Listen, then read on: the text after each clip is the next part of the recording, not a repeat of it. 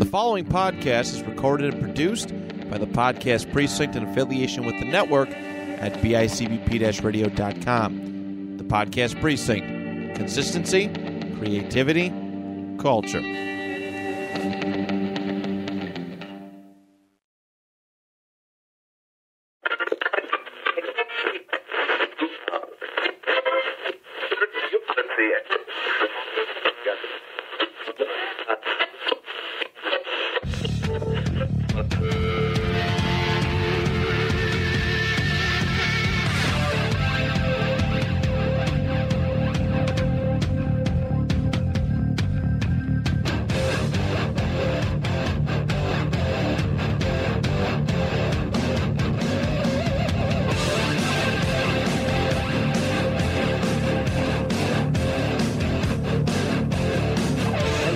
Everybody, and welcome back to another episode of Eat, Sleep, List. I'm one of your hosts, Dan Torres, here on the home of list making at bicbp-radio.com. We are back in your life for another week of list making, and by we, I am, of course, referring to myself and my tag team partner, Mr. Matt Johnson. Look at that. Good to see you, buddy. Good to see you, my man. We're already keeping with the theme of the show. We are. That was a really great intro with the tag team stuff and all that. So, bravo to you. Yeah, this is we got a fun guest. Obviously, you're going to bring him in just a moment, but yeah, we're back in the world of pro wrestling today, and these are always really fun lists. Really cool to revisit some of these. You know, have an opportunity to talk about the day and age that, you know, I really loved pro wrestling. You know, that's the nice thing about these lists is, yeah, we can pick something that's, you know, happening currently, modern times. We can always, our list is a reflection of our interest, and obviously by my list today, and any list that I make, you get to see what and when I loved something. Oh, so, yeah. I know. Because of our era, I feel like we're going to have a lot of, like, paths crossing in certain... We might. I was actually telling our guest over here today that I have a lot of very obscure tag teams on my list. Oh, good. So I'm chomping at the bit. I'm really excited to kind of talk about some of them today, because I'm sure maybe some of them may be forgotten. Yeah, absolutely. Well, let me bring in our guest today without further ado. So our guest is someone I've known for a very long time, since I was little, since he was little. We've grown up together, and we've constantly switched roles as like teacher and student. I feel back and forth in a lot of different ways.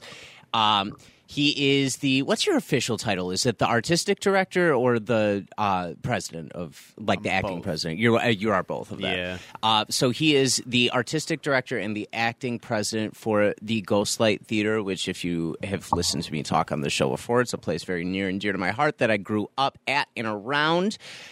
You could currently catch his production of Sweeney Todd up Thursday, Friday, and Saturday, and Sunday this coming week. That would be August 3rd, 4th, 5th, and 6th.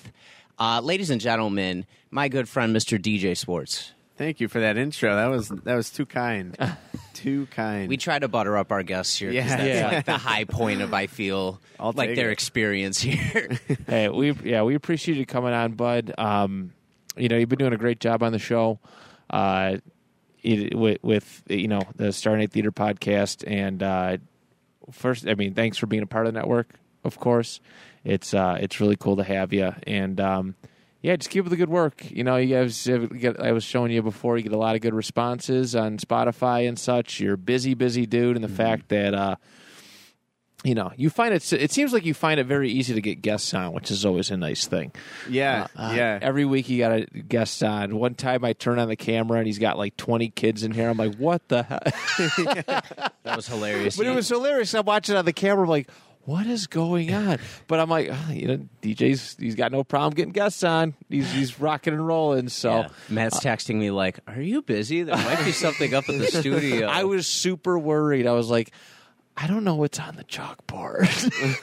What do I have any inappropriate signs and stuff? I'm like, but no, it's cool because you're pretty young yourself. We were saying you're only 22 years old yourself, and you have so much respect and and obviously leadership qualities too, where you're, people older than you, people younger than you, they gravitate to you, and you obviously have no problem getting them in here and getting them to chat about shows. So, bravo to you, my man. Thank you. I love being part of the network. I love having the pod, and I mean, it's theater people, so they love talking. Yes, that's why it's so easy to bring them in. Yeah, it's so cool to hear because, you and I grew up around it, so we obviously know a lot of the stories and some of the background to a certain extent.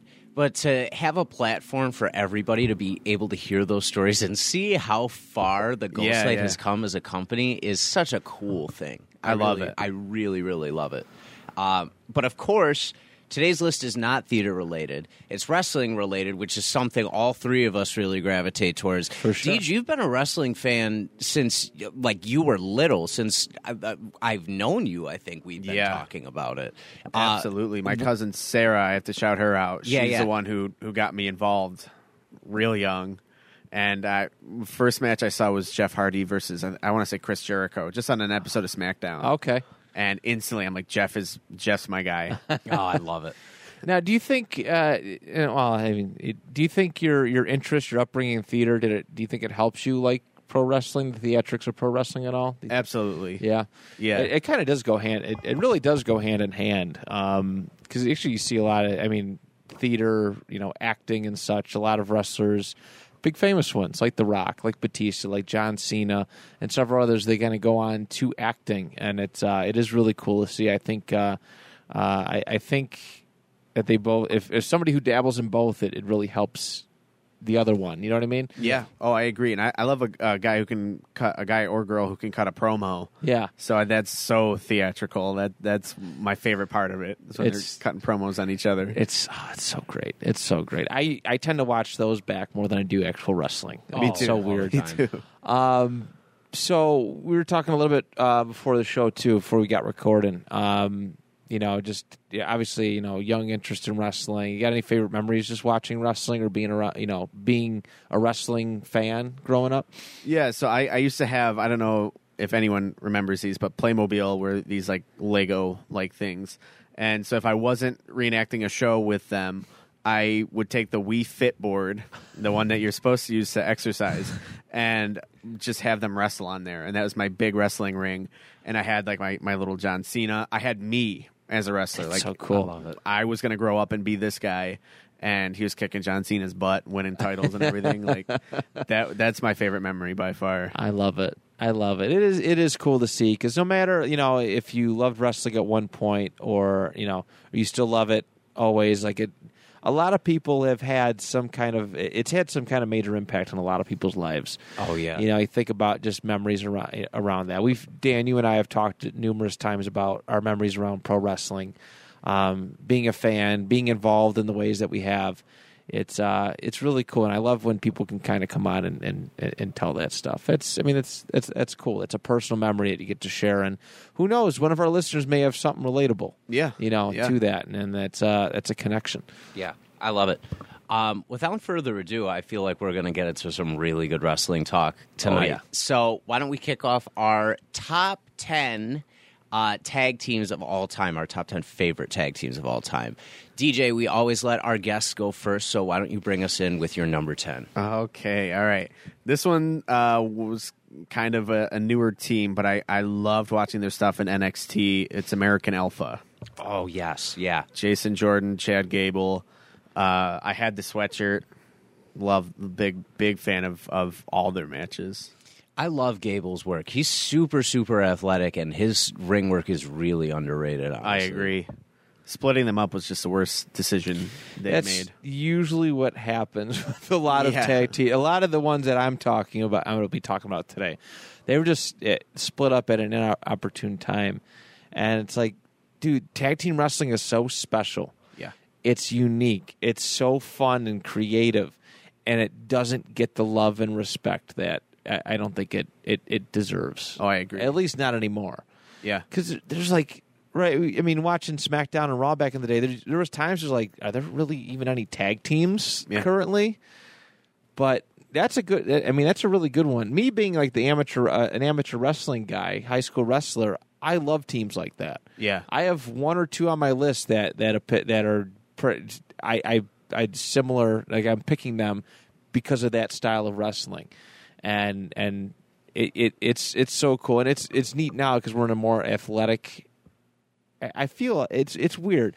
The entertainment level's high, but also the athleticism is high too. You don't get too many like big dudes anymore. Right. And it's weird. You got guys like Gable Stevenson, who's so interested in like becoming a part of it, and guys like Daniel Cormier who jump in. Yeah. Like there's legitimacy to it now. For like, sure. They cross the worlds all the time. I think there's a respect where people now understand it's scripted, but there's a ridiculous amount of athleticism that has to go into everything they do. Yeah, and that's why match quality is up so as high as it is currently too. They did American Alpha dirty. Yeah, they It wasn't. Didn't they say Jason Jordan was like Kurt Angle's son at one point? Yeah, Like, and that was kind of the end of it. yeah. It was pretty much downhill from there. I was like, "This is crazy." And then every time he shows up, they rip on him for it. Oh my god, that's hilarious. It's beautiful. That's a great choice. I love that you picked Alpha Academy to start, or American Alpha to start out. Excellent, Matt. You're number 10. All right, my number 10. I'm going to go with it's a short-lived team, but it was really, really fun, and I mostly love this team because of the bits that they did together. They started coming together around mid to late 2002. It is Booker T and Goldust. Okay. Okay. So you were definitely a youngin when they came around. I retroactively watched all their stuff, but Booker T was like a top level heel. But it wasn't like hitting the way that I think they wanted it to. He was doing a lot of the NWO stuff. Shawn Michaels kicked him in the face, and then these Goldust and Booker T segments started happening, where Goldust is stalking Booker. The one where they're at 7-Eleven, and Oh my god, it's so good. and he's. I think Goldust. I probably got this backwards, but if you let me sip your Slurpee, I'll let you bite my wiener, or it's opposite. And they're at a 7-Eleven, just stalk and just. Yeah, it's very stalkerish and just but it was humorous. It was so funny, just how they came a bit, because Booker T, loved Booker T in WCW. He wasn't really a comedy, funny, haha guy in the ring, and a lot of his segments weren't either.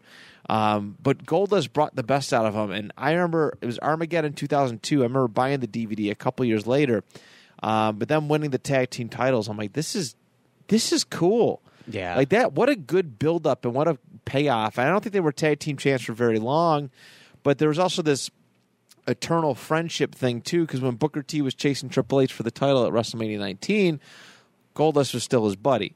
Goldust was still defending him, and eventually got electrocuted, developed Tourette's from that somehow, some way. But Booker T and Goldust is my number 10. Very, very fun duo. Go look up the YouTube. The skits on YouTube. There's one where Booker T's got a lightsaber. There's the lumberjack one where they're doing it with lumberjacks and they dress up as lumberjacks. I think Booker T has a beard and an axe. It's just goofy as stuff, but that is my number 10. That's an awesome one. Yeah.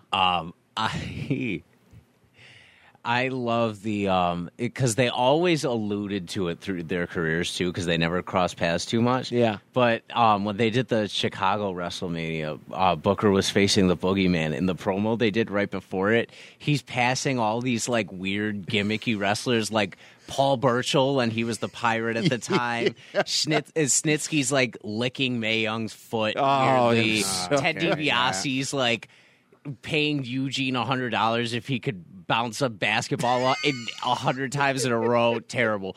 But then Booker's like, "What's going on?" And then he's like, "Excuse me, miss, can you tell me what?" And it's Goldust in a wig, and he just turns, and the whole place goes nuts just at the fact that they're on screen together again. It just shows like how much they were loved for that short period of time that they were. Yeah, they were booked well and just absolutely iconic. So yeah, had to have them.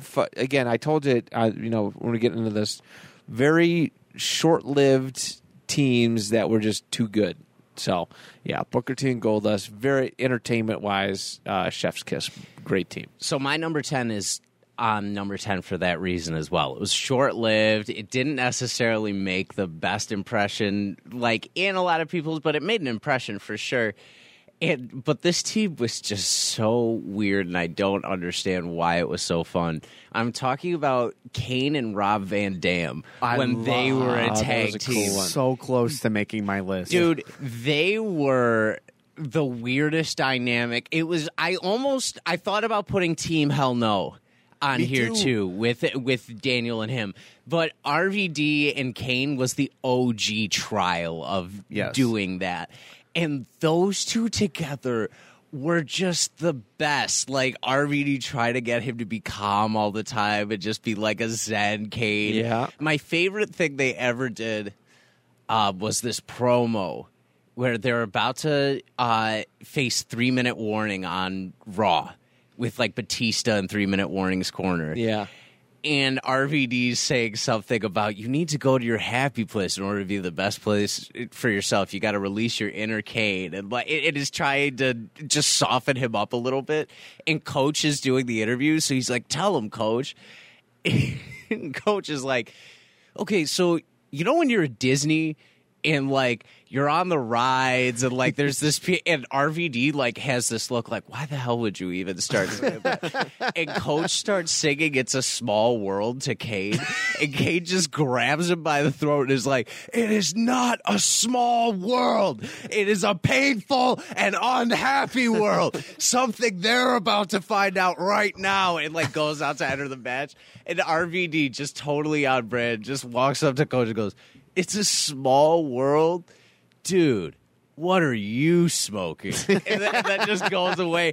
They were so good, and their matches were good, too. Yeah. Their match quality was always, always great. RVD's one of the most underrated wrestlers ever. I agree. Yeah. I've always had I've always loved the big man, little man tag teams. I've always had, like, I don't even know the word for it, but just I've always loved that. And Kane, ironically enough, I don't know how many different tag team partners he's had as champion, like a tag team champions, but he's had quite a bit. Yeah, he's on my list 3 times because I think he's one of the better tag team wrestlers ever.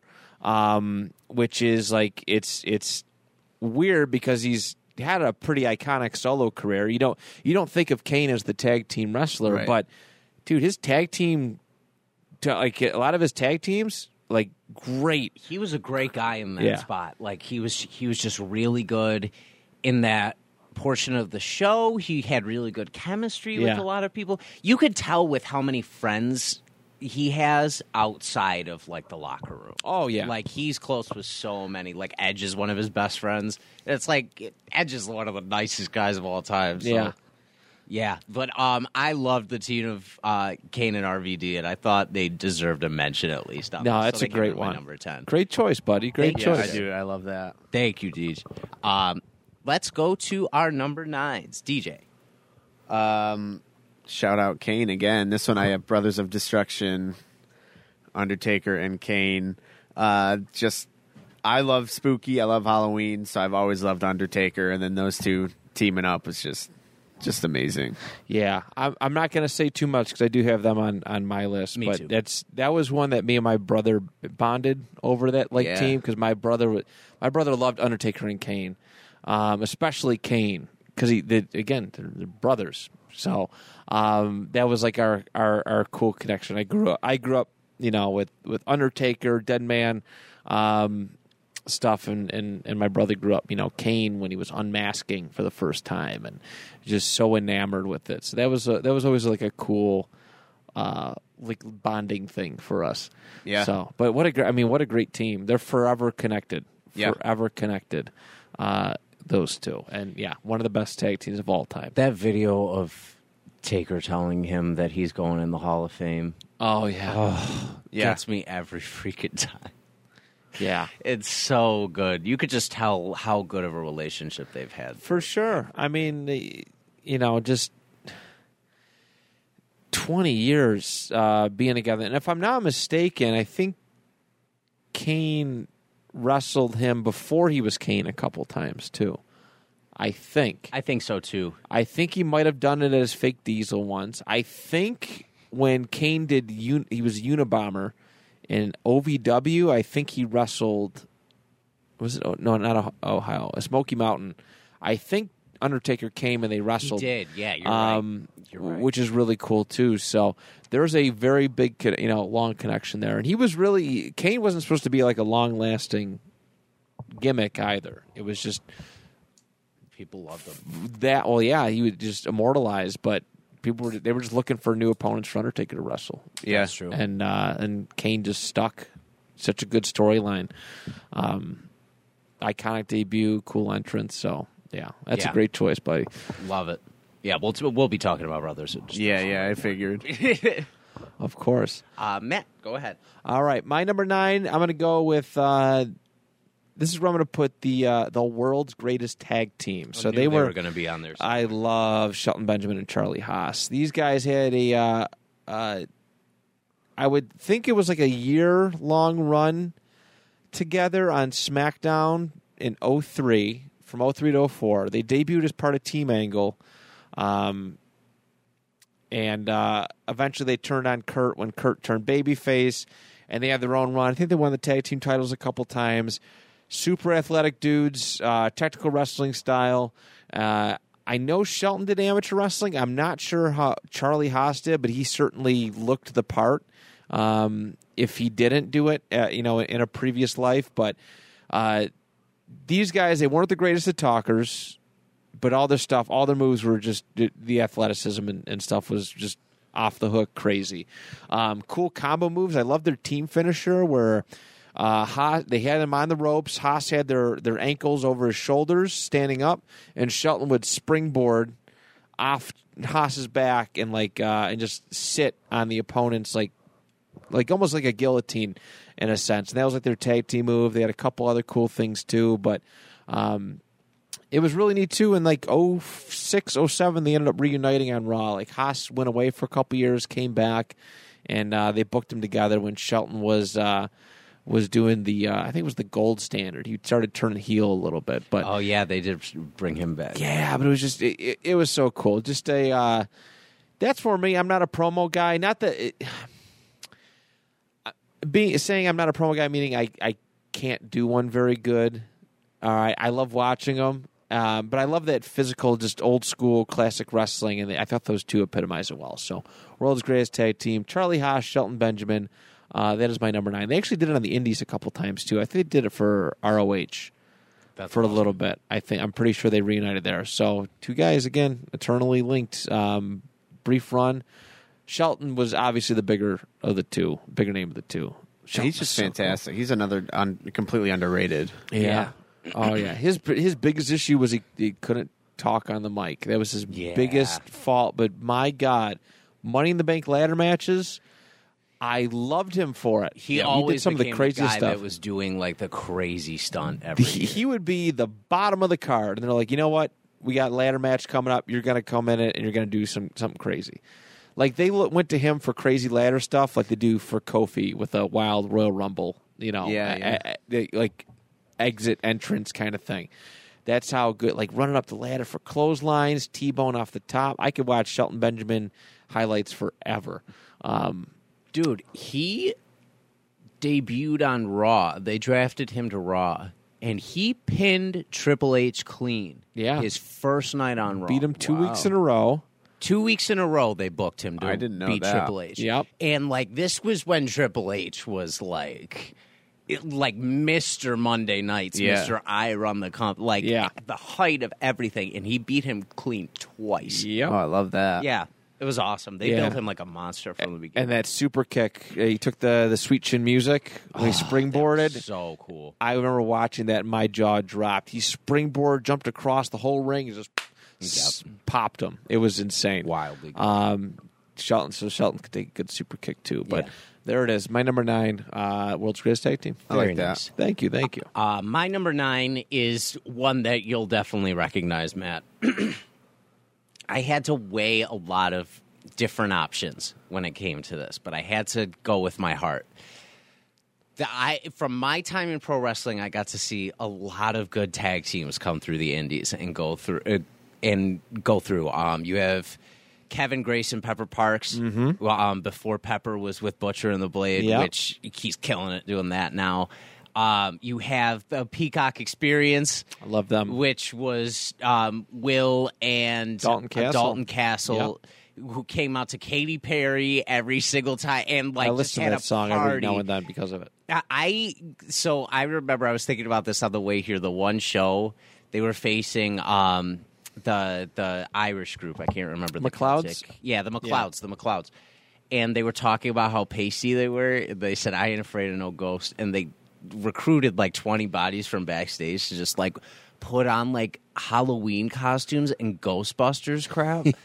and they played the Ghostbusters theme, and then those two came out in the Ghostbusters uniform and like started. It was so like ridiculous and but they also worked really well.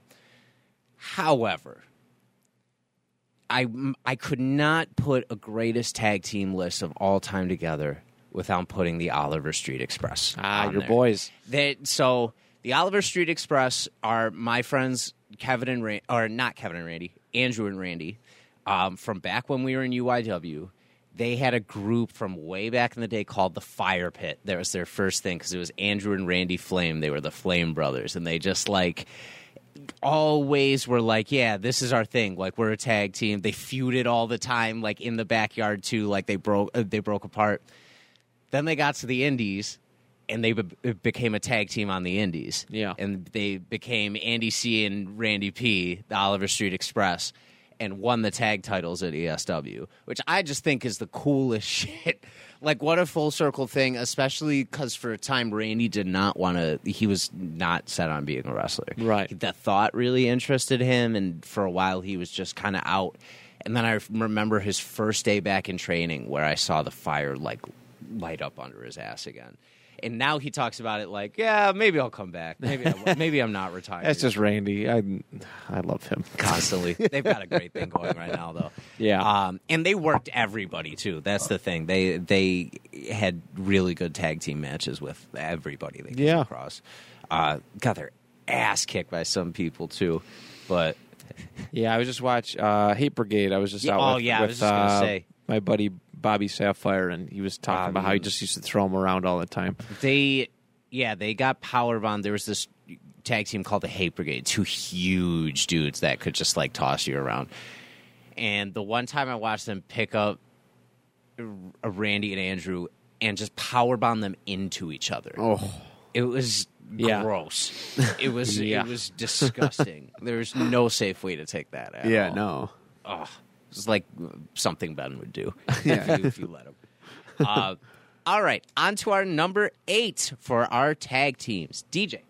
8, I have the Motor City Machine Guns from TNA Impact Wrestling. I think they started in TNA. Yes. And then whenever it changed over, I always loved watching them. And they had a great feud with Beer Money, who I also have on my list up later. But I don't know, watching them was so fun, and they could do the promos. They put on just, I don't know, great matches every time. It was just a joy to watch. Well, Chris Sabin is awesome in itself, and Alex Shelley was also super underrated when it came down to it. But the both of them together seemed to be where the money was. Yeah. They just complemented each other super, super well every time.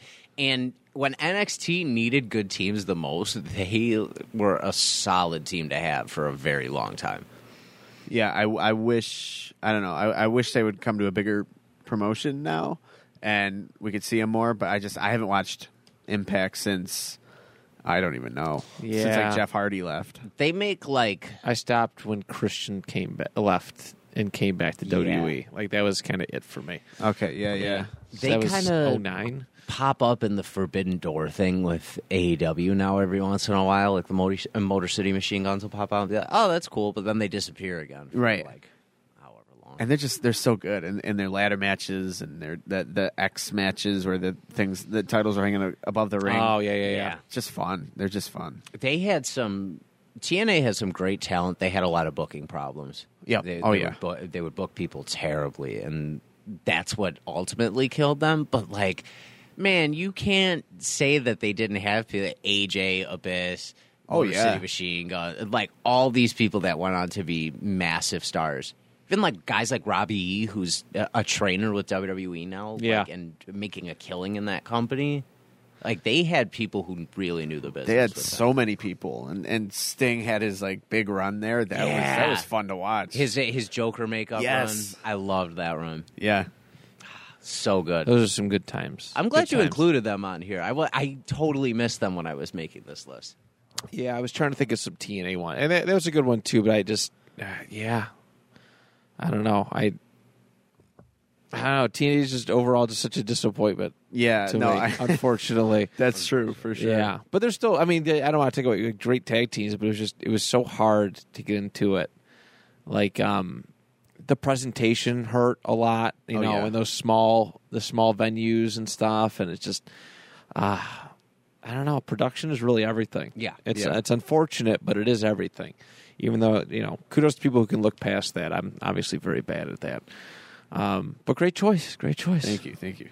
Sure, Matt, what you got for your number 8? All right, my number 8, this is where I'm going to put, this is where I'm going to put the Brothers of Destruction here. I'm going to put them out of the way here.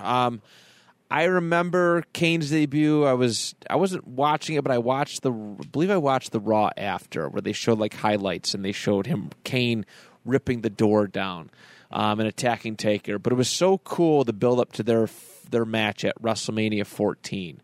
They didn't touch each other. Taker didn't want to fight him, and he kept holding it off. And then there was a point in time where you thought they were going to be like together. I think Kane helped save Undertaker at one point, and they did this thing where Kane was leaving, and Undertaker did that thing where he does on his knees and extends his hand out. Yeah. And Kane was looking down the aisle and did it back to him. So you thought Kane was a baby face, and then Kane turned on him, and Undertaker whipped him up at WrestleMania. And then they eventually ended up teaming up together. Like for years, people wanted to see these two team up together. And it was really awesome when they finally did. Yeah. It just made it that much more. Their first big run was when Taker was doing the Biker Taker thing, but they had a couple other tag team runs when Taker was Dead Man in like 06, 07. They crossed paths quite a bit as a tag team. You know, back then, but they were always feuding, always kind of on again, off again, but. What a dominant team. Like, that's a team that should have never been beaten. But just so iconic. They really had me think that they were brothers. That's how good they were. That's how good they were presented. That's how good they were as a team. And two just very, very legendary careers. Undertaker, obviously the bigger star, far and away, but Kane's had a really great and underrated career, too. Never, you know, behind the scenes, never heard a bad thing about him. Never... never won. Like, I gotta be world champion. He had a great run with maybe 1 or 2 heavyweight title reigns. Yeah, maybe that. So, but as a team, really, really good stuff. Taker and Kane comes in at number 8. Love it. Thank you. So we couldn't put trios or factions on here, which killed me for some things, because there were some really good factions out there and some people that have been involved. We'll do a faction list at some point. At some point, that would be really cool. And there was a lot that I wanted to include that I couldn't put in. And I'm thinking about, specific Randy Orton teams in the past. And I'm thinking Evolution. Can't do that. Legacy. Can't freaking do that. Trio. Yep. Yeah. RK Bro. Yes, but it's not enough time hasn't passed yet where I consider them one of the best ever. However, one I can put on here, this absolutely unarguable, is Rated RKO. I knew it. I knew you were going there. It is Matt's covering up his list because inevitably it's on there. They came at a time where WWE needed them desperately. Like, they needed another team to really, really fill the spot and to be somebody that the new DX could kind of have legitimacy and feuds. Good rivalries. Good rivalries Yeah. with those two. Really, really good ones. And man, what else can you say about it? It's Edge and Randy Orton teaming up together. Two of the best performers that have ever walked across the WWE and graced it with their presence. They mashed up their themes, which was awesome. They would walk out to the blend of Metalingus and Burn in My Line. They were tag champions, which was so cool. They had such a small run together, but they still put the belts on them because why not? Why wouldn't you do that at that point? Yeah, they were peaking at the same time. I know there were some opportunities, like they were trying to build Edge up a couple times and he'd get hurt or something would happen. But they were really on the rise together at the same time. And it was weird at first. It's super weird at first because usually a lot of teams that are slapped together don't have that like main level of that those heights of popularity like Edge and Randy Orton did. But they did, right? It happens very, very rarely. Mega powers, but there was a goal in mind, right? Hogan and Savage, there was a goal in mind at the end. Like Batista and John Cena, I think, won the tag titles at one point, but there was a goal in mind to get them to a certain point. Yes. But like with those two, I don't know if there ever was a plan. Like they were both, would they want to turn one of them face? I don't know. They broke up and they had a match. It was a heel versus heel match. It was really weird, but it was one of the best throw together teams of all time. Oh, for sure. So yeah. I absolutely. And like you said, the theme song hybrid, Chef's Kiss. That was one of the selling points for me. I love it. Yeah. Nothing like a good mashup when it comes to that. Yeah. Very good. All right, number 7, DJ, kick us off. All right, so it's a trio, but I'm picking 2 of them out of there. All right, it's New Day, but I want Kofi and Xavier Woods. Yeah. Every time they would go against the Usos, they fought like 4 billion times the one year, and every match would just up.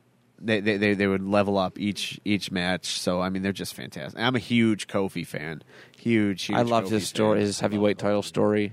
Yes, That pulled me back into wrestling for a little bit. And then he like lost it and like that. I was in like 5 seconds. Yeah, to Brock. Lesnar. Yeah. I was like, all right, I'm out. Check it out. Yeah, it was weird that they did that. But that's another guy that has always been a company man and just wherever you need me, I'm here. Won every belt that you could pretty much win in the company. Has had never a boring moment. I was thinking about some of the people he's tagged with over the years, like other than Xavier, Evan Bourne, CM Punk. CM Punk and Kofi almost made my list. Yeah, that was a great team back in the day. Had great matches against McIntyre, Christian, like everybody you could have possibly asked him to work in that time. He was working well. And Xavier, just the New Day in general, is such a fun group. But Xavier and him always have a specific chemistry that I love. Yeah. And the way they took it, where it started as like that church kind of singing group, and then like to where it is now is like, oh my God, how did you do that? It's to the point where people who don't follow wrestling kind of know the New Day a little bit. And like the Bootios has stuff to do with it too. Yeah. It's so good. I like when they had the one I think it was the WrestleMania entrance where they had the giant box of Bootios, tipped it over, and then walked out. But they always had the best uniform. They brought in a lot of pop culture stuff in their entrances. Like they did the Dragon Ball Z uniforms one time. I think they might have did some Final Fantasy stuff, but they brought in a lot of cool pop culture aspects with their character too, which I always appreciated. Because usually that stuff doesn't fly on WWE. They don't let that stuff fly by. So, yeah, very good. I love it. All right, man. Number 7. Number 7 for myself. This is where I'm going to put rated RKO too. For a lot of the reasons that Dan put, a lot of the reasons that I already said. I think Randy Orton is he's one that people don't talk about enough. So when they talk about the all-time greats of basketball. The GOAT conversation always goes to LeBron and MJ. But for some reason, Kobe Bryant doesn't get talked about in that conversation. I don't know why. I'm not a big basketball guy, but Kobe Bryant often gets looked over. Dude's really, really good.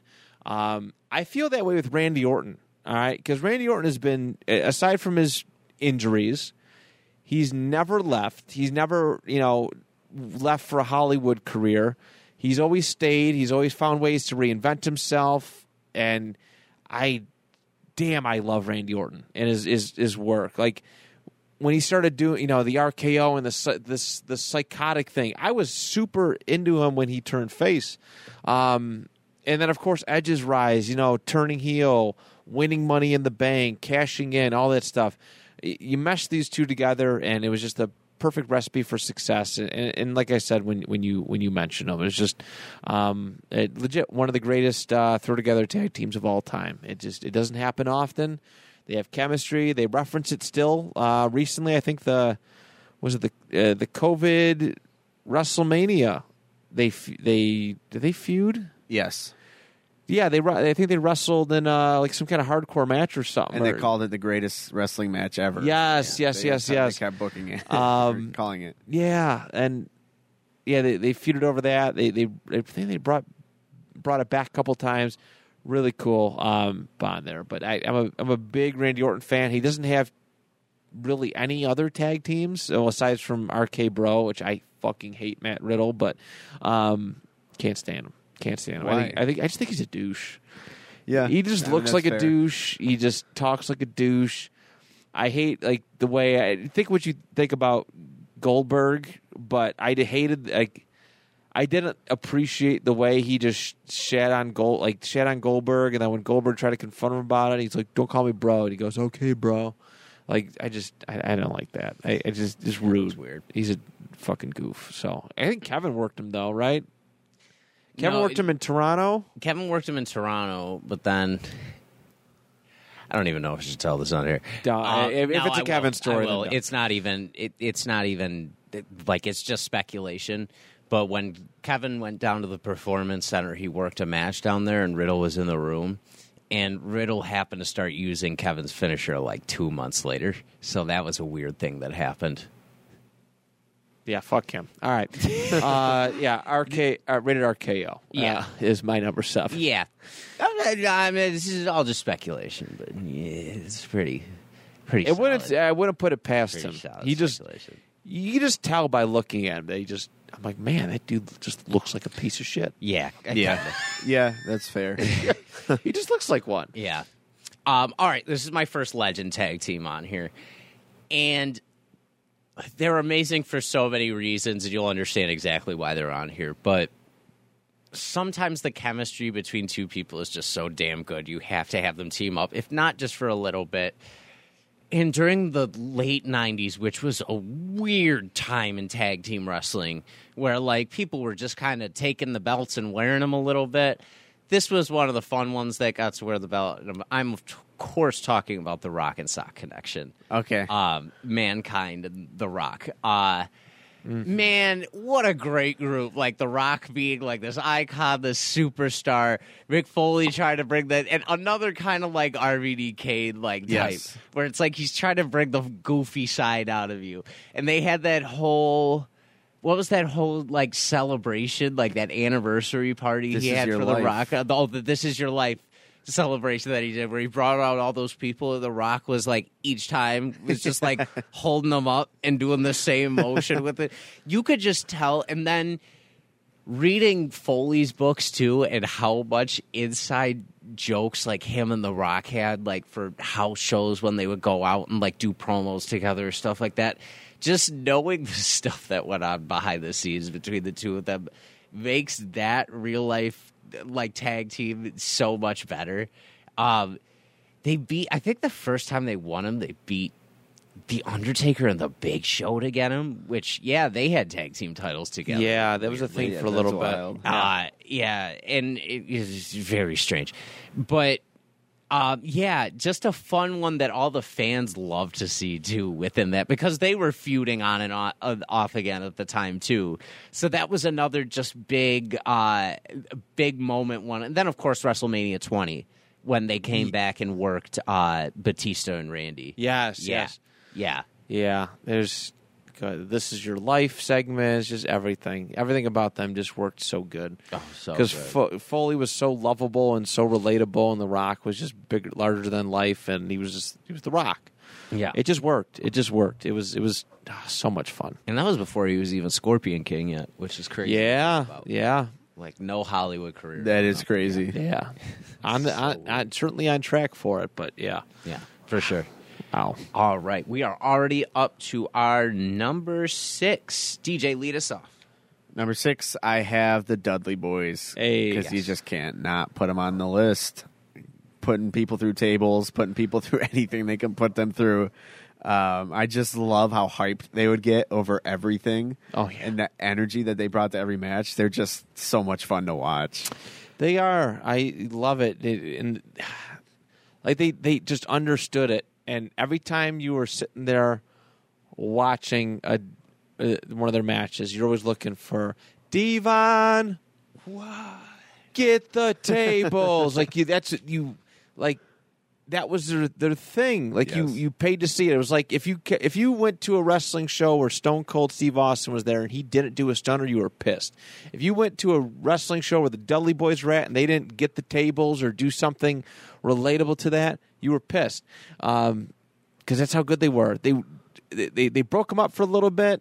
It didn't work out all that great, and they put them back together, and they've had such an iconic career. ECW, I think technically WCW champions when the WCW title was in WWE. Technically, yeah. WWE Tag Team Champions, not AEW, TNA Champions. When they were brother, they kind of switched. Their Team 3D, they called them. Yeah, yeah. They are legit one of the greatest tag teams of all time. Yeah, legitimately, absolutely. and there's no arguing that. They helped bring the Attitude Era in big time. I still love watching Bubba powerbomb Mae Young off the Oh, stage my into the table. His face after. I'm still trying to figure out how they did that and how she was okay. I'm still trying to figure that out. I know he took the brunt of it, but I'm still trying to figure out how she did not die on the spot. There's no way. It's amazing. It's so good. If I did it to my grandma right now, that'd be it. It'd be a wrap. I what a don't know. weird wrestling is so It's so weird. funny. This is so damn good. This is total sidetrack, but that clip I sent you a few weeks ago on Instagram where they were talking about the white boy challenge. Oh yeah. Yes. Theodore Long used to manage this guy named Rodney Mack. Yes. And they used to do like this white boy challenge where whatever white guy thinks they could come out and beat Rodney Mack in like less than 5 minutes or something like that. And it was like the third week of them doing it. And Goldberg came out and like squashed him in less than. But like the stuff he's saying mid match is like he looks at the camera while he's picking up for the jackhammer. He's like, 5 minutes my ass, and like hits him with it, and then pins him, goes up on the top rope after it goes, white boy, like screams it. Oh my God, wrestling is wild. It is quality content. Right It's there. peculiar. It is certainly peculiar. The sport. So good. Yeah. All right, Matt, you're number 6, my friend. My number 6. This is where I'm going to put. I'm going to put the Steiner brothers here.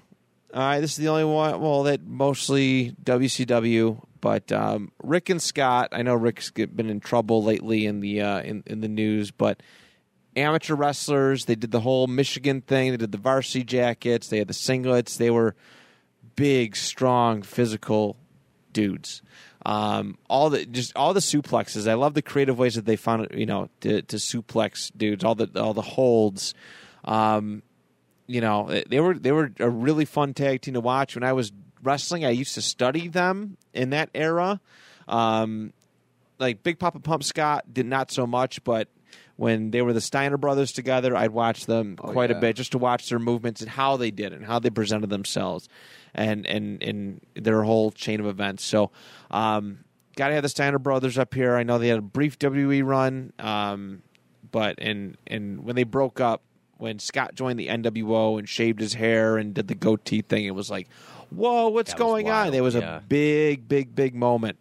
But yeah, Steiner brothers are my number 6. Very cool. Thank Love you. it. Yeah, good choice. Thank you. I'll put the Brothers of Destruction here at my number 6. The Undertaker's my GOAT. He is my favorite wrestler of all time.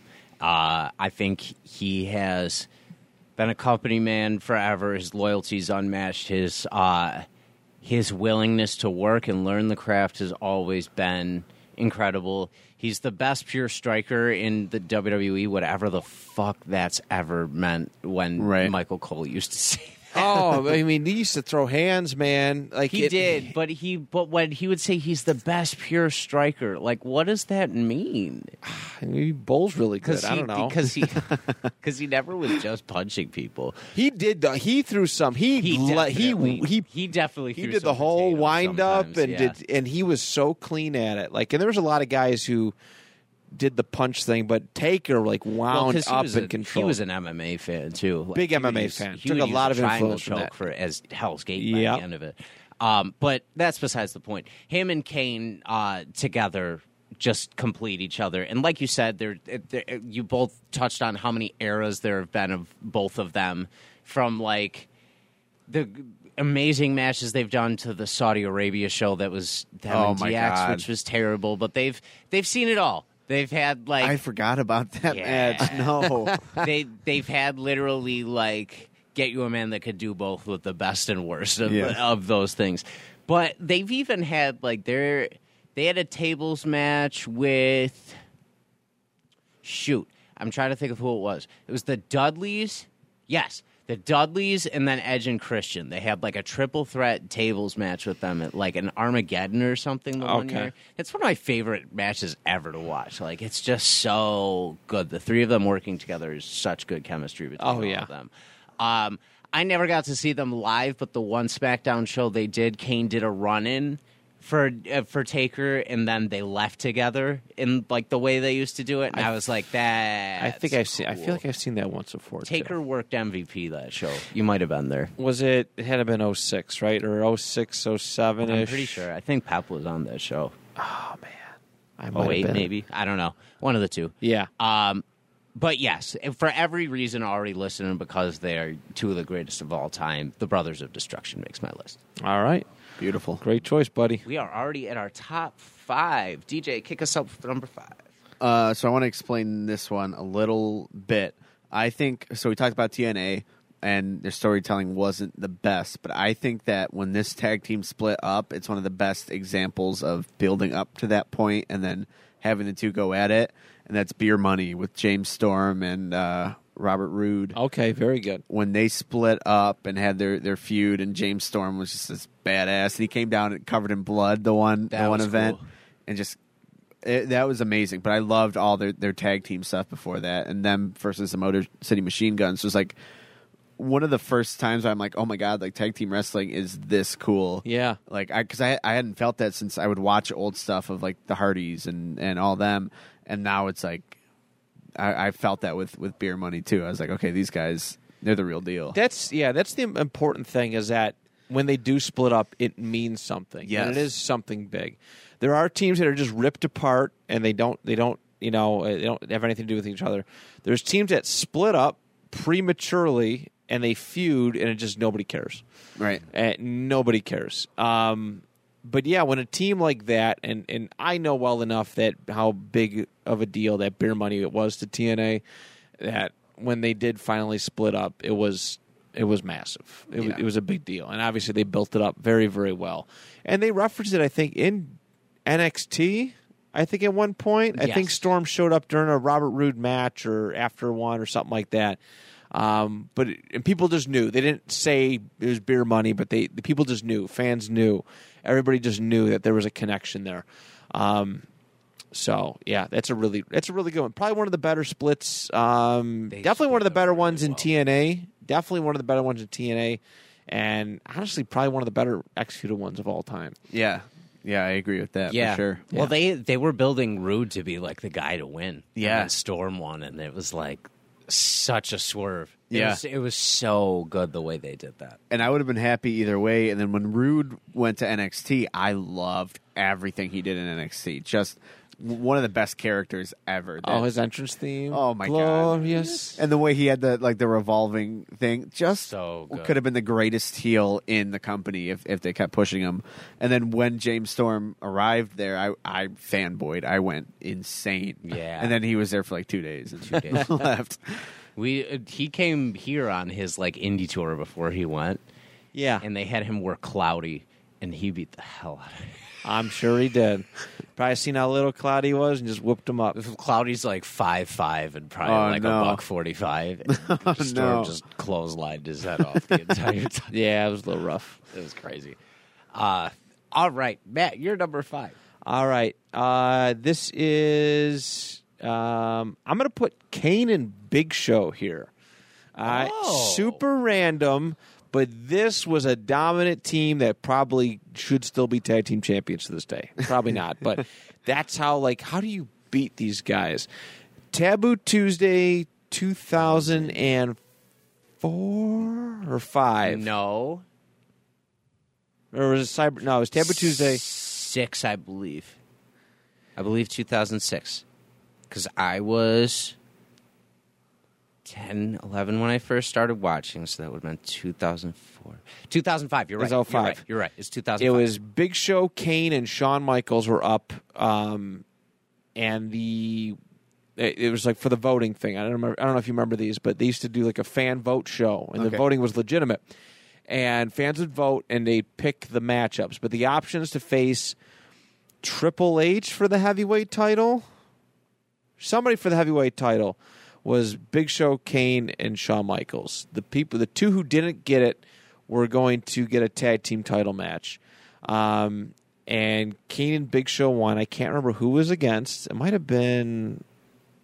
I don't think it wasn't La Resistance. I can't remember who it was. I'll remember it. But they went in, won, and it's like, dude, like how good Kane was at that time. Kane was like coming off of his great like unmasking storyline. Like it was really starting to like not like flatline, but the aura was gone. He was just maskless. Kane was like nothing to us at that point. And Big Show was relatively dominant, but they were just a fun, dominant team. And they ended up, I think it was WrestleMania 22. They beat The Miz and John Morrison, or was it Carlito? Carlito and Chris Masters. They beat him, and then the next night on Raw, they lost it to the Spirit Squad. They had them beat Caden Murdoch at Taboo Tuesday. That's what it was. Isn't That's that what it was. surprising? That's crazy. They think were that a was a huge match. tag team at that time. Yeah. But yeah, so they had a nice. It was like a 5-6 month run, but they could have been tag team champs for who's going to beat them. Yeah, but it was definitely not the Spirit Squad. Definitely not the Spirit Squad. They found an interesting way to make it happen, but it was never the same. But that was the most interested I've ever been in the Big Show. But Kane and Big Show is a team. I think they ended up winning the belts a couple years down the line too. It was some other weird iteration, but it just wasn't the same. But yeah, this is a team that should have never been beaten. I loved Kane and Big Show. That was definitely a fun team. They had the weirdest run of champs during that time because it was Kate and Murdoch who were legit, and then them who nobody should have beaten, and then the Spirit Squad, which how the hell? Right. Then Flair and Roddy Piper beat them for the belts. Yes. That's insane. It's like, okay, these two old ass men, and then Edge and Randy Orton beat those two for it. Yeah. It's like, oh, okay, we're back. Yeah. And now we're all set here. Yeah, and the only reason Kane and Big Show really ended was because of See No Evil. May 19th. Oh, come on. Yeah, May when he was 19th trying to rip out Big Show's eye, turned on Big Show, Kane went heel again. It was just That was a weird thing. Yeah. Why did they do that? I don't know. I don't know. Wrestling. Wrestling. Great team though. Great team. Speaking of great teams, this team in particular, I remember watching for the first time, I believe it was when they debuted too on SmackDown, after rehearsal over at the Ghostlight Theater about 12 or 13 years ago. I went over to Randy's after a rehearsal to just go hang out, and he had SmackDown on. And we're seeing this team, and my friend's like, oh, yeah, these guys are supposed to be really good. They've been, I think, working for the past couple of weeks. I'd never heard of them before. And I was like, oh, they're interesting. They're a pair of brothers. Names are Jimmy and Jay Uso. And since that moment, I have watched them bloom into one of the best tag teams like that I've them a long ever seen in time. my Took entire them a- life. yeah. But they paid their dues. They worked. They Yeah. learned. They did everything you were supposed to do within the company to get the right spot. And when I was watching them main event against Sammy and Kevin at WrestleMania this year, I couldn't believe how much I cared. Oh yeah. I couldn't believe that I was like, damn, they got me to care about the Usos this damn much. Yep. Like to where I'm fully invested. And now they're the whole Bloodline Civil War is fantastic. I've been following it. I haven't been watching it, but I've been following it on social media. It's been fun. It's been fun to follow. Yeah, they have great story. Like, just everything with them is good. They're solid performers, too. Like, all their promos are really good. You really believe everything that's coming out of their mouths. Them working with Roman is awesome. I think that's what Roman needed, too, was, like, good legitimacy and people around him to bring legitimacy at this point. But, man, they've worked all the best tag teams in the past 12 years. Like, they've had to work them at some point or another. Yeah. So how do you not get good doing that? If you don't, you get cut from the company inevitably. True. And they've been around for 12 years doing the exact same thing. Yeah. They've gotten a lot more interesting. They used to do the what are they? Not a Haku, but they used to do Oh, the Haka? Haka. Yeah, the Yeah. cool. They really emphasizing the tribal entrance, and they just kind I of grew liked into their that. own. Yeah, it was neat. That was when they first started to like really show some character. Because when they first debuted, they were just the Usos. They were just they looked like The Rock, but with long hair. It was so creepy to look at. But yeah, then they started getting some personality, and I think they're the best they've ever been right now. Absolutely. They've defined the tag team division for the least. I mean, I would say the last 10 years with the rivalries with New Day, with Sheamus and Cesaro, and a couple other teams too. The Shield. Probably Brody and the Wyatts. At some Wyatts, point. Yeah. they've kind of been the face of the tag team division. Yeah. Gave the division a lot of relevancy for the last decade or so. Yeah, So great absolutely. choice. Thank you, man. They earned their spot on there for sure. Oh, for yeah. sure. Yeah. They appear on my list too. Oh, good. Very good. Top 4. Number 4, I have DX, Hell Triple yeah. H, Shawn Michaels. I mean, just that enough said right there. Two again, like with the rated RKO stuff, just two of the top guys teaming up. It's just you can't lose. No, I love their entrances together. Because I stopped watching wrestling in probably like 98, 99 for a couple years, and so I didn't get to experience like the best of DX when they reunited in 05, 06. I got real excited because they did the whole thing. Like every time I made a character, like I wanted the DX, like in SmackDown versus Raw, I wanted the DX entrance. That's Yeah. how cool it was. The entrance video, just the way it all blended together.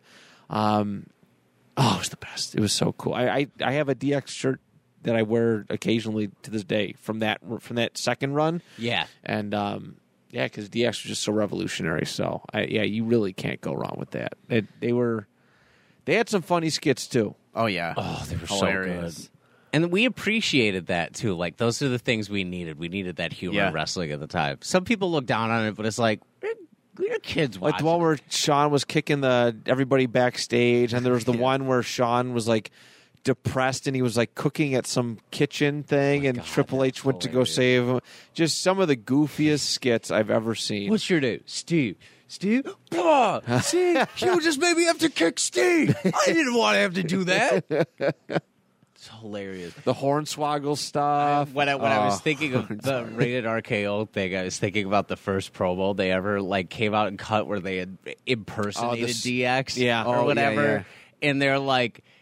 They were going back at them and they were talking about how Randy's like an icon in the gay community or something like that. They're like pictures like this. They show him in a towel somewhere or whatever, and then he says, "Or this, and Shawn Michaels and Playgirl pops up.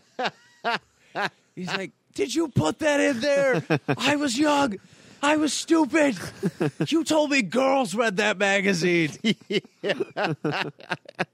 So good. I loved it. And, they're best friends, too, so you couldn't yeah. help but be into it because they were so into doing it. Yeah. another one. Every time they split up and had matches against each other was just great. Every time. Their rivalry was one of the best between like 02 and 04. Sean and Hunter had some really great matches. Match, man. The unsanctioned street fight. They had 3 stages of hell, elimination chamber, Hell in a Cell. Like that was easy go-to match to do, and you were getting your money's worth every time. Was it Hebner or Charles Robinson that was in that match that at the one point Triple H was beating Sean so bad that he literally either went in front of him or stopped him from using the weapon again, and he was like, enough. It was so you were so emotionally invested in that SummerSlam match. SummerSlam 02, 21 years ago. Yeah, damn. Gross. SummerSlam's this weekend too. I'm old as hell. I know. How do you think I feel? I know. Shoot. All right. Number 4 for you, Matt. Number 4 for me. This is where I'm going to put.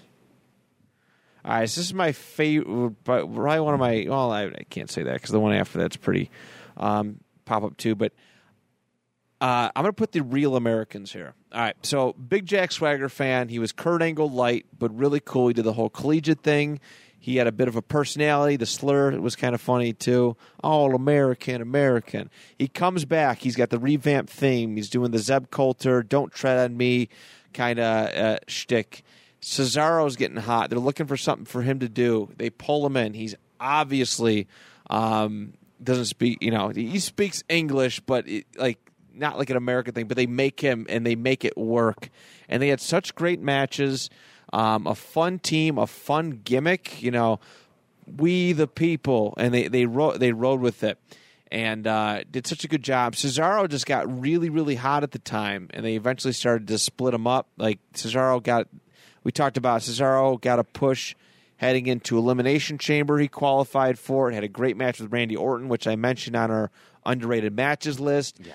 And he won the Andre the Giant Battle Royal, and then they just split up. The jealousy thing happened. But WWE, because it wasn't just SmackDown or Raw. Everything was kind of mixed at the time. Had 4 or 5 probably 6 really solid tag teams at that point in time, and 4 of them split up within a couple month period, and that was one of them. And I was brokenhearted about it. So I'm like, what? Why? This is actually a really good team that's doing something. And I get it. Cesaro was on the rise. Unfortunately, nothing came of it, but it was just a really, really good team. And there was a chance to put tag team wrestling back on the map, and they dropped the ball. That's what I hate, is that they look at it as, who's the breakout star? Who's the Shawn Michaels? Who's the Jannetty? And they'll always try and squeeze the money's worth out of whoever's showing up, whoever's the better of the two. And it's just it's weird, where I feel like that the team should be a little bit more higher profile, and they're not. Agreed. They're not. That's why I was really happy, though, that this year's Night 1 of WrestleMania was a tag team main event. Because 10 years ago, that would have never happened. No. Right. Now never would happen. So yeah, it'd be a box office killer. They'd say it's like poison. Yeah. For tickets. Yeah, and they didn't even have upper echelon tag teams like that at that that point. So yeah, the Real Americans are my oddball number 4 choice. I love it. Thank you. Yeah. My oddball number 4 choice is, not oddball, but odd in their own right. The Miz and John Morrison. Great number one. 4. Love it. Man, they are just 2 of the best entertainers as far as tag teams that have ever lived. When they used to come out to that goofy entrance, they did the slow-mo. And Morrison would flip his hair back, and the Miz would be doing his glamour shot real quick. They were the douchiest people. Yeah. But it was the Dirt Sheet, right? Was their first big. They used to do the Dirt Sheet. It was like a talk show thing. Yeah, on the WWE website Yeah. every week they would do it, and that was a huge. Nobody was utilizing the internet like that yet to cut their own promos and do certain things on it, and people fell in love with them, ripping on people and being those guys that were just douchey and wrecking the whole divisions. And man, they just had some of my favorite moments ever. I think I talked about it on here. We talked about it at some point. That match where they faced Jesse and Festus. Do you remember Jesse and Festus? Yes, I do. When Festus used to change to the thing.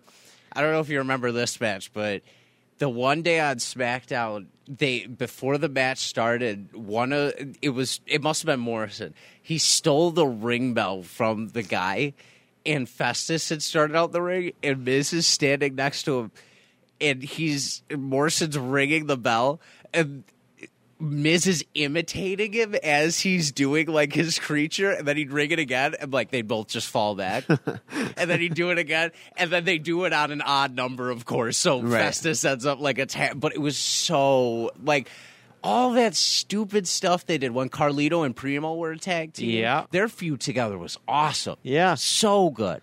So good because they were all good workers and they made each other look great with their promo work. And it was like for the Miz, it was one of the first big things that he did because remember when he first came in, he was doing that punky gimmick where he had the jean shorts and the mohawk. Okay, he had the weird mohawk and he colored every week and he had the gloves.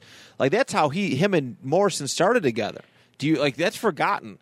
Where his finisher was literally he'd run at you, he'd do like the knee raise and a neck breaker. Like that, you forgot. See, I'm thinking, you forgot about that, but they did it. They obviously when Miz I'm came not around. even remembering that. I'm remembering when like they brought him on for a little bit, that he left and he would come out doing the oorah thing. Yeah.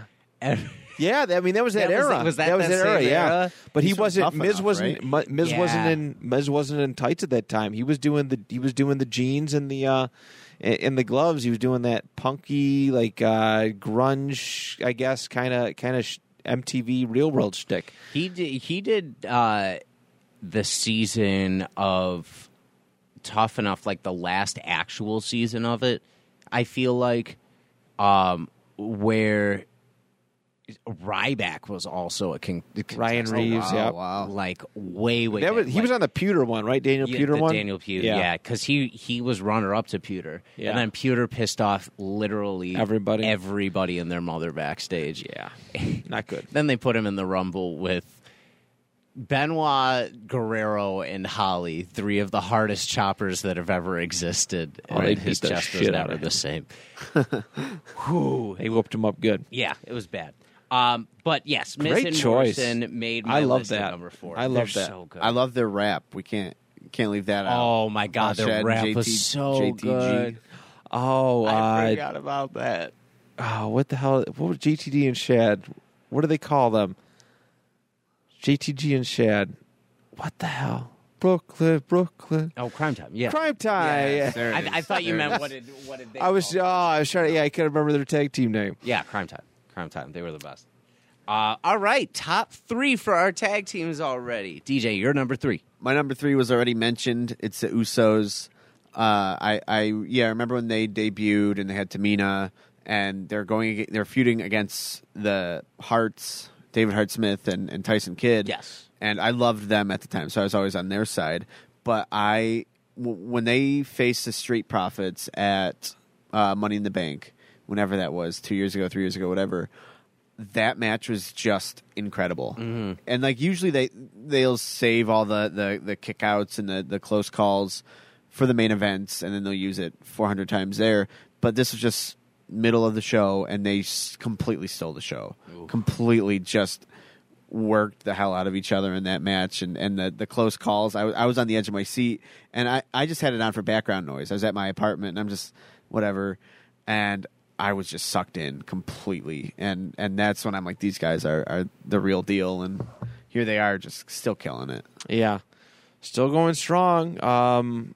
Which is it? Jimmy that's going for the title, or is it Jay? I can't remember. Jay right now. Okay, yeah. I'm going to a friend's house to actually watch it this weekend. I'm really excited. That's going to be fun. Yeah, they've come a long way. And they've both shown their strengths. Good. I mean, their bloodline, like pun intended, is like incredible. Yeah. And there's been a lot of them that have like a lot of from that family that have just flamed out. Like they were on top for a while, or they used to just straddle these guys with these savage gimmicks and stuff, and it was just not good. But they worked their asses off to get where they're at today. Yeah, for sure. It's cool to see. I care about them tremendously because of how hard they've worked. Yeah, I agree with that. So, yeah, very good. Very cool. Matt, you're number 3. All right, my number 3. This one was it's another oddball pairing. It was very short lived, but they did win the SmackDown Tag Team titles in 2002.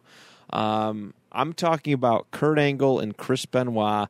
Now, I know Chris Benoit is a subject of controversy. I've said many times on this show, I'm one who can separate the art from the artist. Yes. All right? Chris Benoit, what he did to his wife and son, horrible, awful, piece of shit. Hate it. But he there's no denying, I will sit here happily and say that he's one of the best in-ring workers of all time. His technical stuff was so good. Him and Kurt had like this rivalry. They'd have great matches together.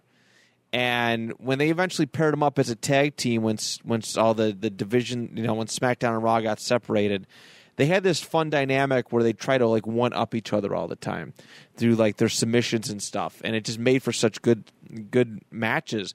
Them against Edge and Rey Mysterio from like 2002. That was like the big tag team rivalry at the time. Was those two going head to head? Those two teams going head to head. They were part of the SmackDown 6 that Paul Heyman christened. I think those two, Chris Benoit. Yeah, it was Chris Benoit, Angle, Edge, Mysterio. I think Eddie and Brock. That was the big group, and that's what they were going to build SmackDown around. And some great stuff. Wish we got to see more of it, but Kurt Angle was just too big of a main event star. Benoit was on his trajectory upwards, where he eventually won the World Heavyweight title. But man, what a cool little run they had. And again, I'm a sucker for technical wrestling. Yeah. Great technical wrestling. And those two had it. I love the WrestleMania 17 match against each other. Oh, it's so good. It's one of the best, in my opinion, one of the best matches of all time. And to have them be a team for even a month or two, however long it lasted, was really cool to see. So Cool choice. I would you. not have thought about them. yeah, So it that's a good it one. was super brief. So one of those blink and you miss it kind of teams. But yeah, I adored it. I love it. Thank you. My next two are probably going to be shared by at least one of you because they're iconic, and they're in no particular order, but they're in an order because I had to do it. So I'm going to lead off with Edge and Christian for my number 3. I don't have to say a ton about them. I already know they're on your list because Christian's one of your favorites of all time. Yeah. They helped define the tag team division along with the Dudleys and the Hardy Boys. Absolutely. They are one of the teams that made modern tag team wrestling exactly what it is today. And their story is amazing, too. 2 kids from Canada that were always friends that wanted to go into pro wrestling at some point together. And they ended up being 2 of the greatest to ever do it in a lot of respects. And that launched, their tag team career launched 2 extremely successful solo careers on top of it. But they never fell away from the original tag team ever. There's a great moment in the first Money in the Bank match because they both participated in it, where Kane's kind of in the center and Edge is coming in when Christian's in one portion of the ring already, and they just kind of look at each other, and Christian almost like picks up a ladder, like almost like, and Edge is kind of like, yeah, and like picks it up, and they both bring the ladder into Kane like old times. They kind of just have a second where they fall back into that stuff. Yeah. And I always appreciated when guys would do that for a second. Like if you used to be a team, if you just had that one moment. You have to acknowledge so that because cool. it gets lost, it gets forgotten so many times. I mean, it's hard to ignore Edge and Christian's history, but there's a lot of times where it's like it's really weird that they don't acknowledge like their history together, like some of these teams.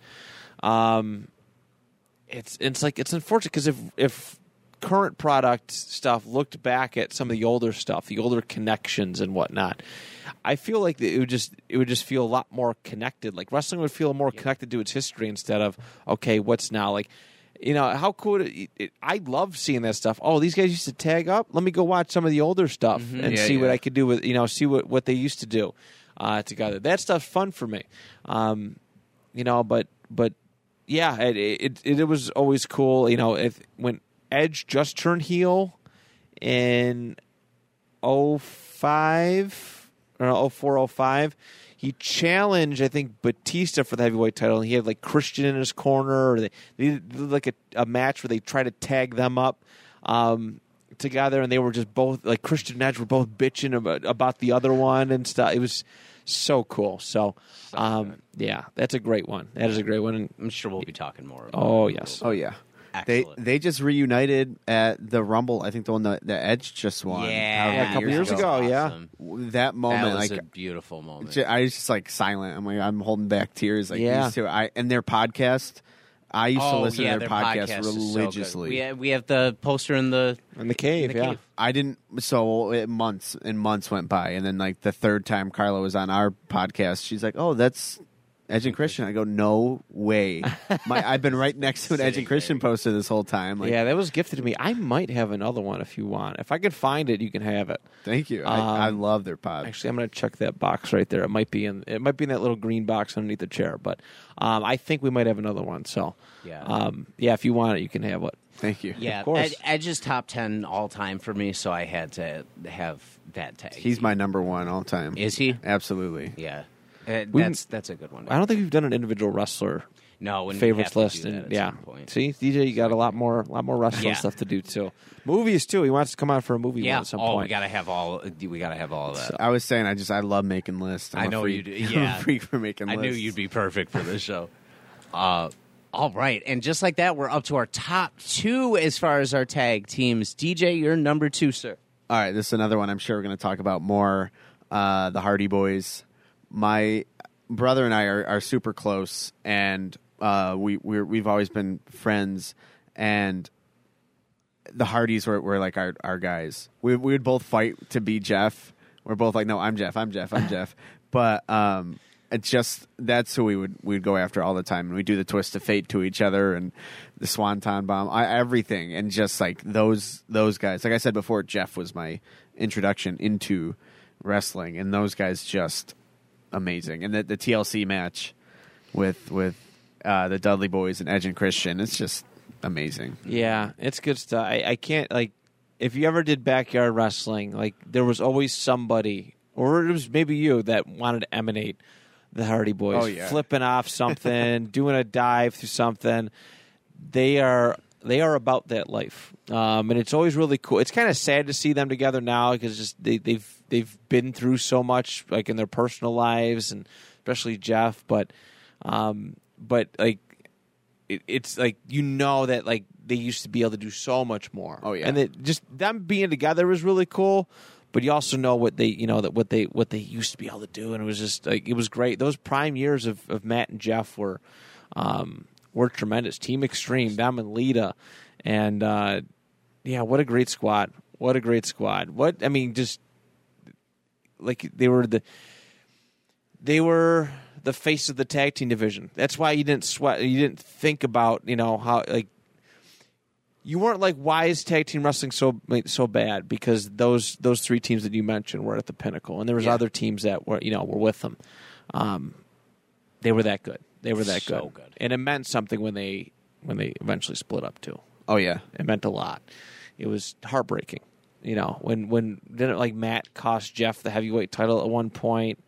I think That was later down the line. That was later down the line. When he was feuding with the Edge. That's right. Yeah. That's right. Yeah. and then Matt like killed Jeff's dog or something in a house fire. That was a weird thing. That was horrible. That was so. I don't know why they did that, because that was a real life thing that happened to Jeff. Like, Yeah. his house actually burnt down, his dog actually died. Why Yeah. would you bring that in? It's just as bad as That was horrible. the Brie Bella, I wish I killed you in the womb, or whatever she said. Stupid. Yeah, that's what I was talking about when I was talking about beer money. Like that meant something. That was huge. And then the first one I think of when Jeff and Matt breaking up. Yeah, the first time was really that one's great, but then the dog stuff not so much. They missed on that one. Yeah, big swing and a miss. Oh, man. Love it. All right, Matt, you're number 2, sir. My number 2, I'm going to go with. Actually, you know what? This is where I'm going to put E and C.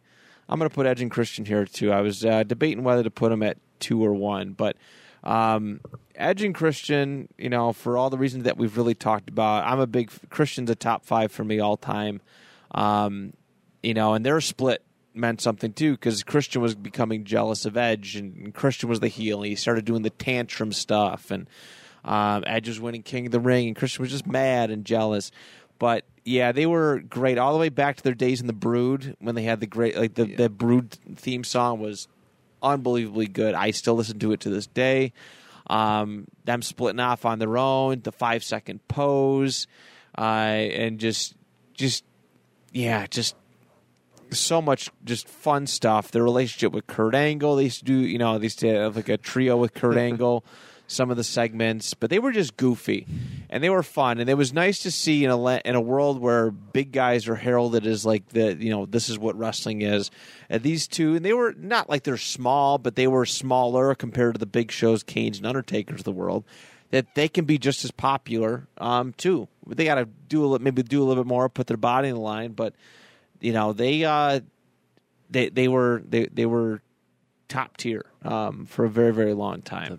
The best. So love them to death. Their singles careers have been pretty good. Really, really good. They both won their first heavyweight titles around the same time too. Mm-hmm. Christian in TNA and Edge in WWE. But love what they got going on there. So ENC is my number 2. And they were good with the Brood too. Like that was dope. Like that being with Gangrel. Oh, the vampire thing and that. Yeah. Wrestling is so fun. Yeah. Hardys are also my number 2. Love it. And if you need any reason as to why they're number 2 as far as like my favorite tag teams all the time, all you got to do is go watch WrestleMania 33. Where oh my God. The New Day's coming out and being like, oh, well, we just heard there's another team added to this match. Wonder who it could be. Everybody's kind of thinking it's going to be the New Day because they're hosting. And then the Hardy theme hits. And the whole stadium lost its collective mind. And then they won the belts. And you heard not a peep from anybody about them winning them. Nope. They were just like, yeah, that's fine. Like, cool. Normally you have people like, no, like it wasn't right, like this, and everybody's like, all right, fine. It was a collective like, yeah, that was awesome. That was a good moment. Like we all needed that. They're Team Extreme. They're 2 of the best high flyers to ever do it. They have such different careers between the 2 of them, yes, but not in a bad way. They both made such a good name for themselves in their roles and doing what they needed to do. Matt, I watched on SmackDown after he got drafted after the whole Edge thing. That was my first exposure to either of them, was watching him. Because, I didn't grow up with cable, so I couldn't watch Raw. So whoever's on SmackDown, that's the wrestlers I'm watching at the time. Yeah. And then he was at like the second live event I ever went to, which was cool. It was just a house show. Yeah. And then years later, when I was doing ESW stuff, I filmed a promo for him and Pepper Parks when he worked in there. And like, he was just like, oh yeah, just tap me on the shoulder when it's time to go. And I'm like, what? Touch you? Okay, sure.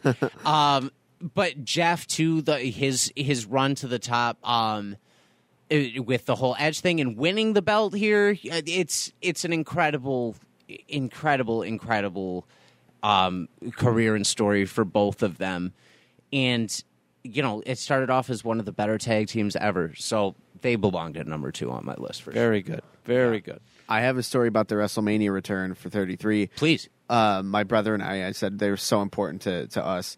And we watched every WrestleMania, but our TV wasn't working. Something like the HDMI cord broke, something like that. And so we're not watching this WrestleMania. And it was always a joke, like if someone was late coming from rehearsal or coming from school or something, like, oh, you missed it. Jeff Hardy returned and he won the belt and he did all this. Oh, and then I get the thing on my iPad. I get from the WWE app, Hardy's return and win the titles. No. And my heart just sank. It just sank because I missed that entire moment, and both him and I were like destroyed. It was amazing. Destroyed. That's heartbreaking. I will say close runner up was Jeff debuting in AEW last year or the year before, because Matt was getting beat down. Like he was getting his ass kicked by the whatever group he was with at the time.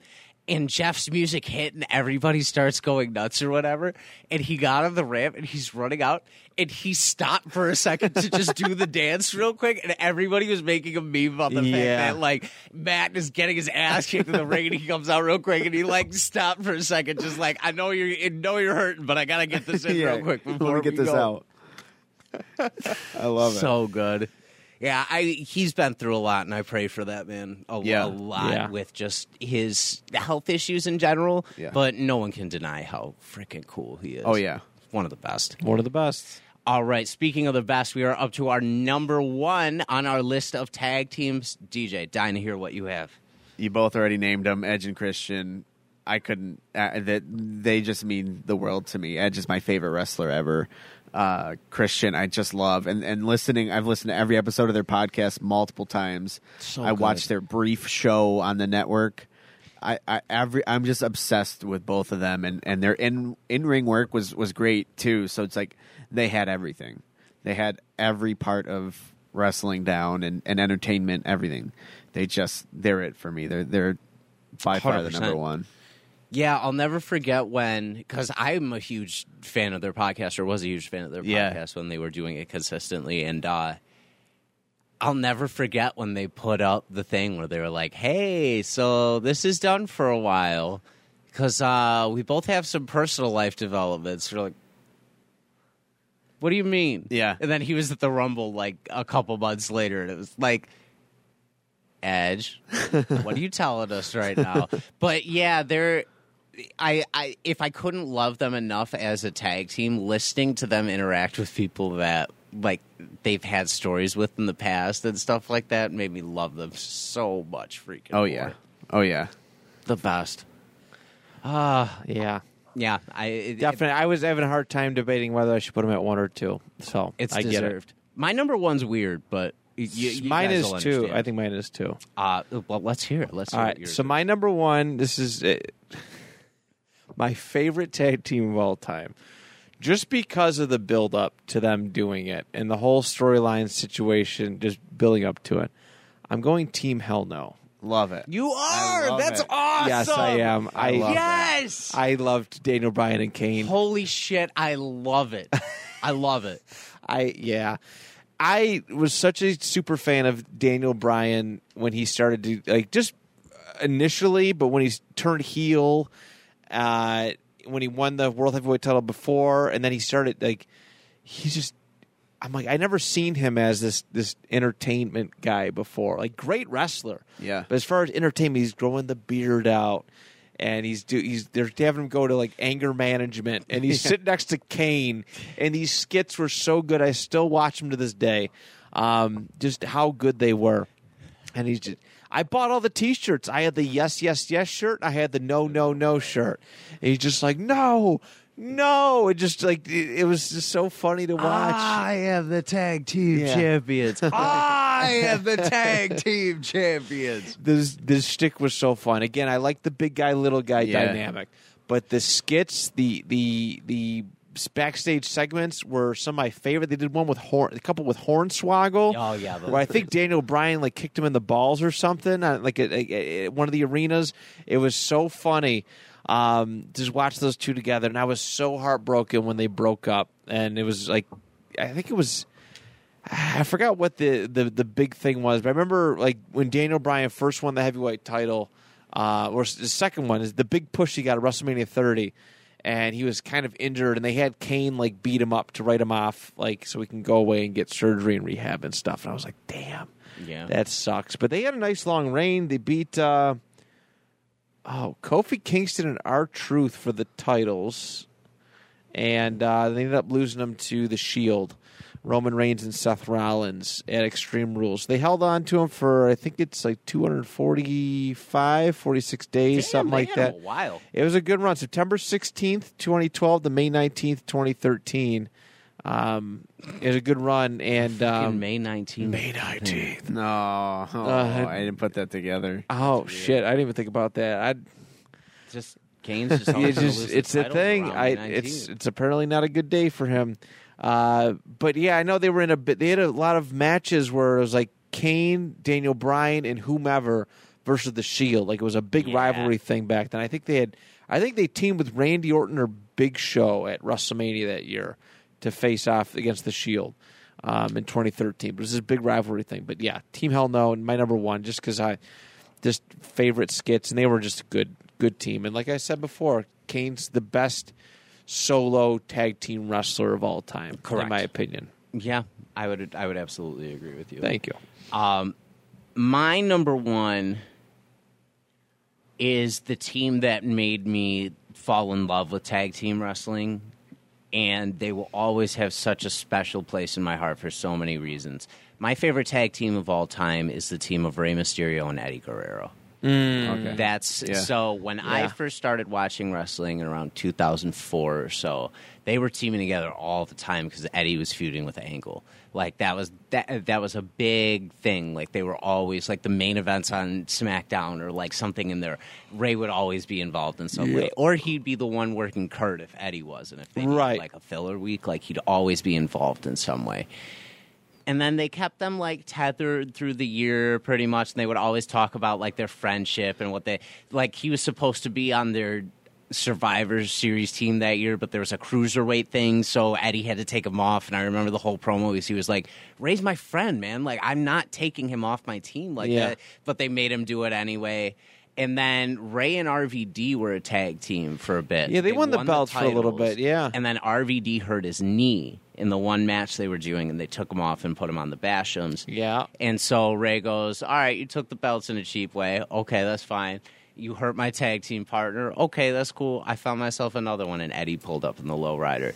So they won the belts at No Way Out, and then they became the first tag team to face each other at a WrestleMania. Great match. Fantastic match. Eddie's last WrestleMania match. Yeah. And from then it moved into their feud too, and that was the first time like that there was a big like tag team breakup that I watched, or one that really meant something to me. I watched Billy Kidman and Paul London break up, but that didn't mean like not as really, much. To my me. jaw dropped when Eddie came out, and that was a brutal moment too when he like ripped his mask and was like so when suplexed on it and the why Eddie why that like that whole thing. I love this theme after that too. I did too. The cell phone Can ring. You feel the heat. But another moment in that is my first wrestling live event ever was the Road to WrestleMania 21, and I got to watch Ray and Eddie team up against the Bashams.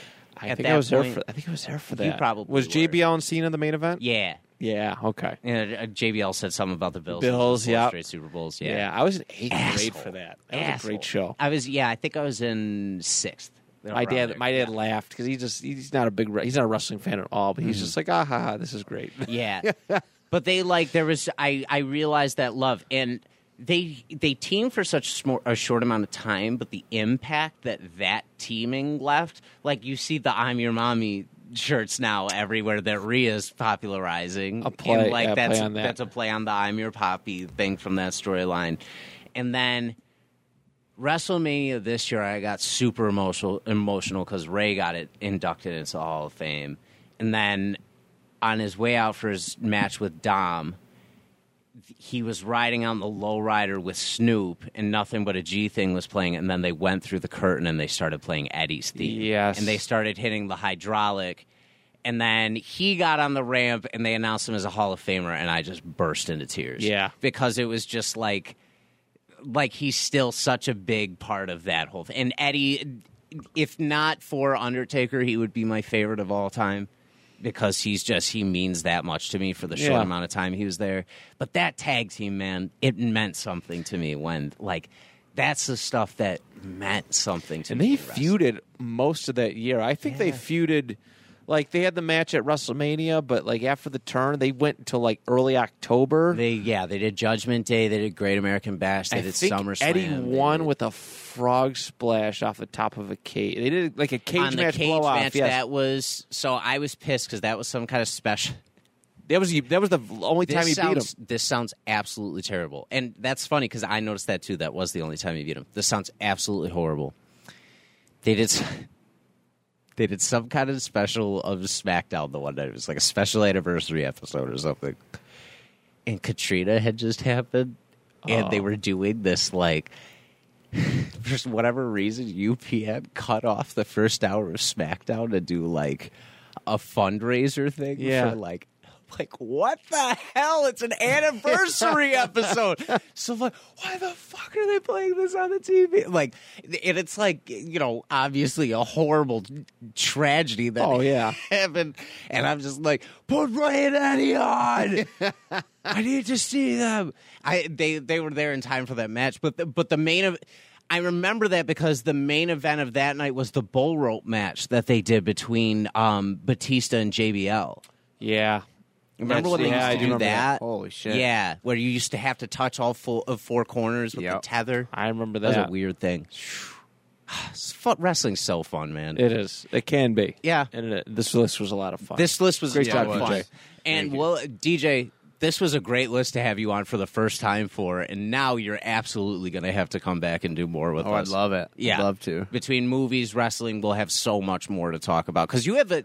We always have a hard time to finding people with a deep knowledge of wrestling. So because you have that, we can talk more like topic wise, and that'll be fun for future episodes. Oh, I for love sure. it. Yeah. Make sure you check out the Starry Night Theater pod if you have not already. Whether you're into theater or not, the process of putting together a community theater is crazy interesting, and the stories involved are really amazing and really brilliant. And they're doing a really, really good thing over there. So make sure you're checking Absolutely. that out. Your guys' socials are a lot of fun, too. I follow you on Instagram. I don't have TikTok, but you guys do have a TikTok. Yes. A lot of fun clips that I get to see pop. It puts a smile on my face. It is nice to see just how great you guys do. And the community comes out and supports. So if you do live in the Western New York area, well, give the address, and maybe people can come check out a play sometime. Yeah, 170 Shank Street on the corner of Shank and Vandervoort. Yep. Big old church, Starry Night Theater. StarryNightTheater.com, yeah. Theater with the R-E, not the With E. the R-E, that's right. Theater with the R-E. Yeah. So, yeah, make sure you check it out. I went to the Frankenstein show a couple months ago. It was so good. It was so much fun to sit there and watch. I was taken aback by just how good. I'd always been aware of it, but, I'd never been like a theater guy. Like, okay, I got to go see this stuff. And I was like, this is fun. This is a lot of fun. And I'm trying to make time to come see Sweeney Todd. I'm not sure when it comes. When does it end? When do you guys? This Sunday. Is it this Sunday? Okay. Damn. I hate my life. Make it over. I hate my life. It's so busy, but forgive me. But yeah, it is a lot of fun. I do enjoy it. It put me on the theater and a new appreciation for it as well. So, and the last weekend for Sweeney is this weekend, so it is the 3rd, 4th, 5th, and 6th. The 3rd at 7, 5th and 6th at 8 o'clock, 4th and 5th at 8 o'clock, and then the 6th at 2 p.m. Yes. So if you're listening in real time, make sure you check that out. Thank you as always for listening. A personal note, YAO just hit 100 episodes this week, so if you want to go check out Congratulations. episode 100 of Your Average Ordinary, that is out now. But for now, from Matt, DJ, and myself, do you even list?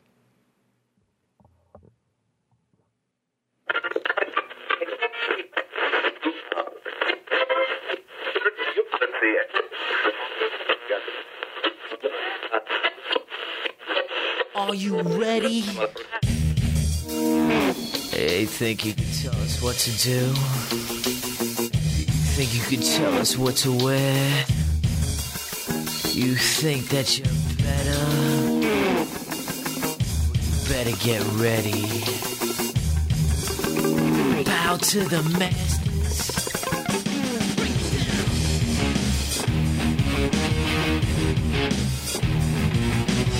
Degenerate into something fool. We just got tired of doing what you told us to do. That's a breaks, boy. Yeah, that's a breaks, little man.